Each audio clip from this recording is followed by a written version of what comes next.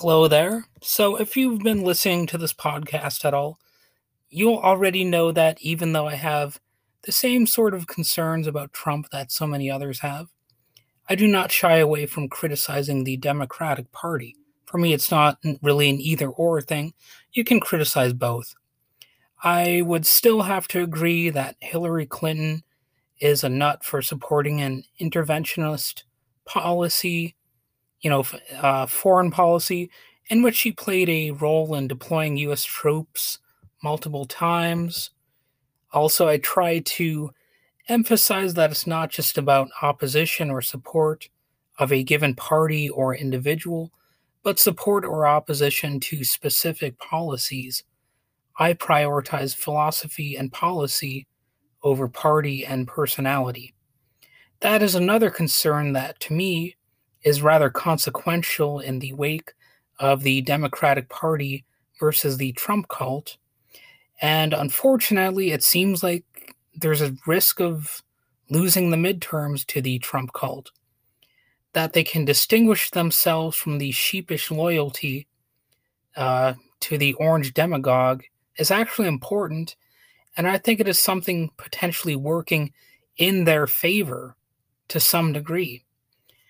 Obviously, they lost in 2016, and what seemed like a small fringe has become a relatively large fringe. Biden obviously did win in 2020, but they're still not getting some pieces of this conversation right. And I really think it's a matter of degree. I think if you inch people in a right direction by framing things correctly, you can kind of get people back on track. And you can find this even on a micro scale if you've ever had conversations or debates with people. I think people, even some fringier people, they like to appear reasonable at least, and that can actually help steer them in the correct direction where they will maybe care about facts and that kind of stuff. So, I mean, it's obviously there are some cases where people are too far gone, and we've all experienced those at some point. But in some cases, I think you do have a chance of making, your voice heard and possibly even changing minds. So the Democrats are not selling the message correctly in a lot of cases. It's not just, love is the answer kind of rhetoric that's really going to work. I think they have to deliver more on policy and make it clearer when and how they have delivered when they do actually deliver on policy. And to be fair, they actually have in some key ways. I'm not going to get too much into that right now because I've already, talked about it. And if you're following the Democratic Party and you're already supporting them, well, you'll probably already know what some of those victories have been. Sometimes I think they don't understand the messages they need to be sending more, and also the fact that sometimes you need to send many different messages. You got to sort of hit people with, I guess, positive accomplishments. My concern is also largely that the Democrats often don't find the right message to sell, and when they do, they really don't know the right balance to use when presenting themselves. It's not like I'm such an expert at this either, but I mean, you can just look at the candidates that they've chosen over the years. I mean, Al Gore, for example, he's a boring robot. John Kerry, another boring robot. And unfortunately, it is a little bit about salesmanship. I hate to say that, but it's basically true. There's a little bit of truth to that whole saying, it's the sizzle, not the steak. And sometimes you got to increase the sizzle factor while offering a juicier steak, hopefully, right? I would strongly argue that there are things that the Democrats should be talking about and that they are not. I've already mentioned on this podcast that they're basically dropping the football when it comes to discussing the economy and plenty of other things. And they haven't been on the attack nearly as much as they should be against, the Republican leadership and, all that kind of stuff.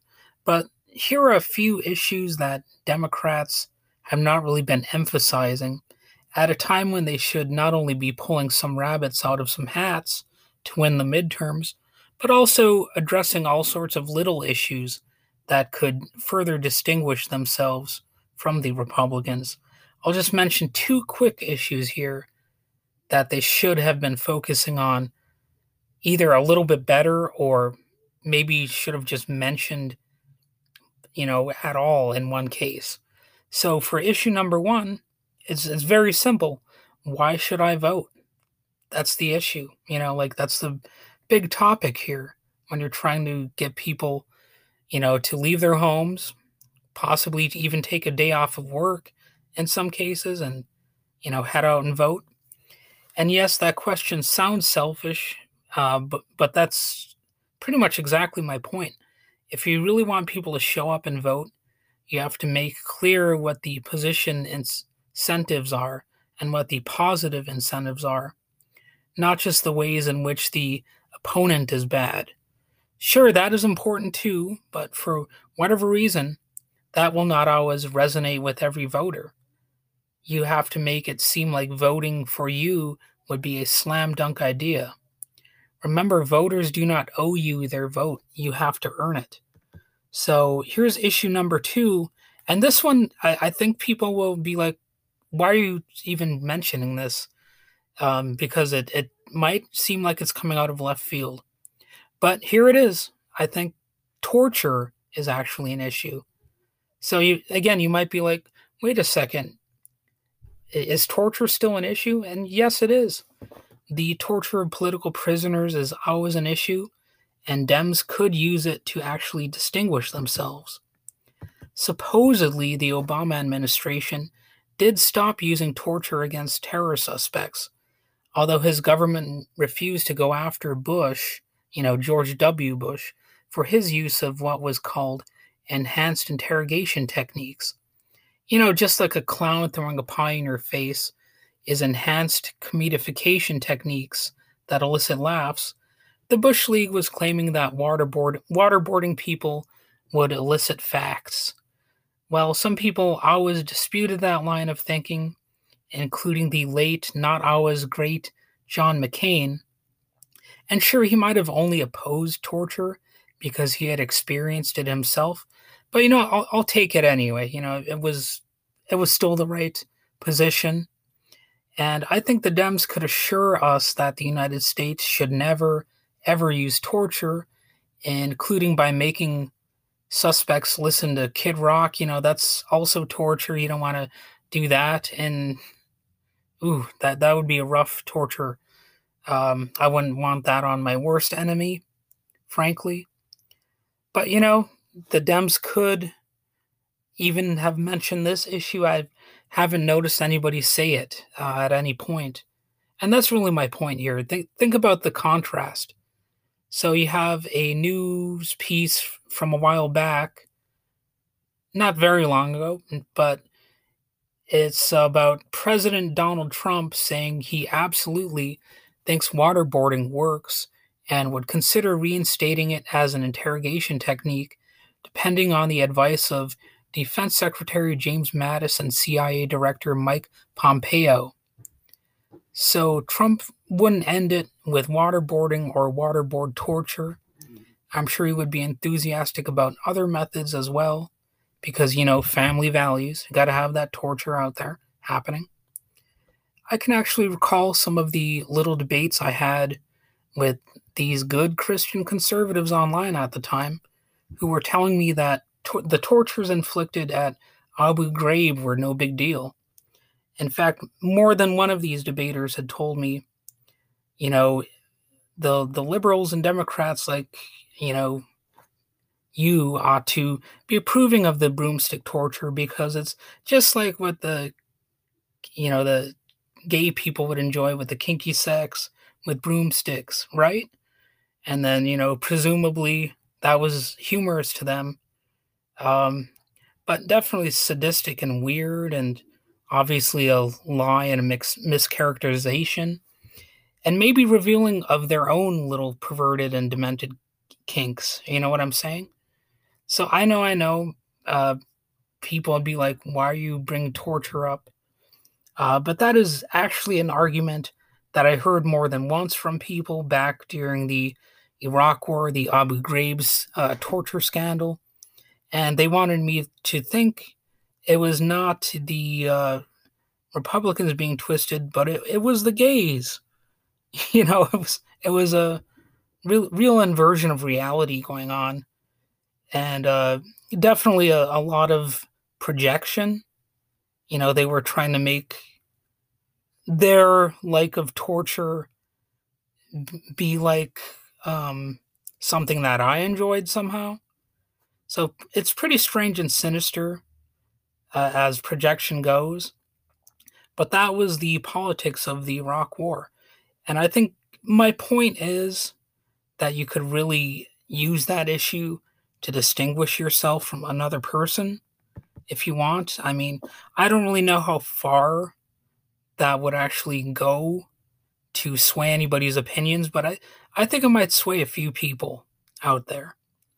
Now, obviously, you'll need to take my word on that anecdote about the debates that I was having at the time, but I can swear that I did encounter such arguments.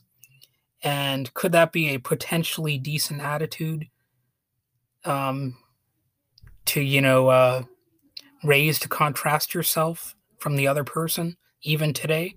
I would say so, sure.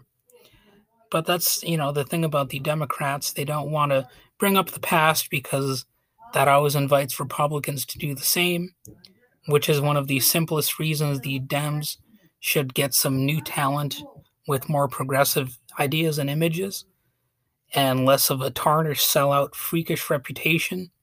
So get the Nancy Pelosi's out and the AOC's in. Even if people like AOC still fail us, at least they'll be a younger set of failures and sellouts. There's that aspect of it. Meanwhile, I hope the rest of us are out there doing more actual grassroots kind of stuff, creating alternative solutions to so many of our problems, so we're not so utterly and hopelessly dependent on corporations, politicians, and increasingly sordid religious loons. And we could maybe someday possibly have a fraction of the changes that should actually be happening. So obviously we can still vote, but that can't be all that there is to it.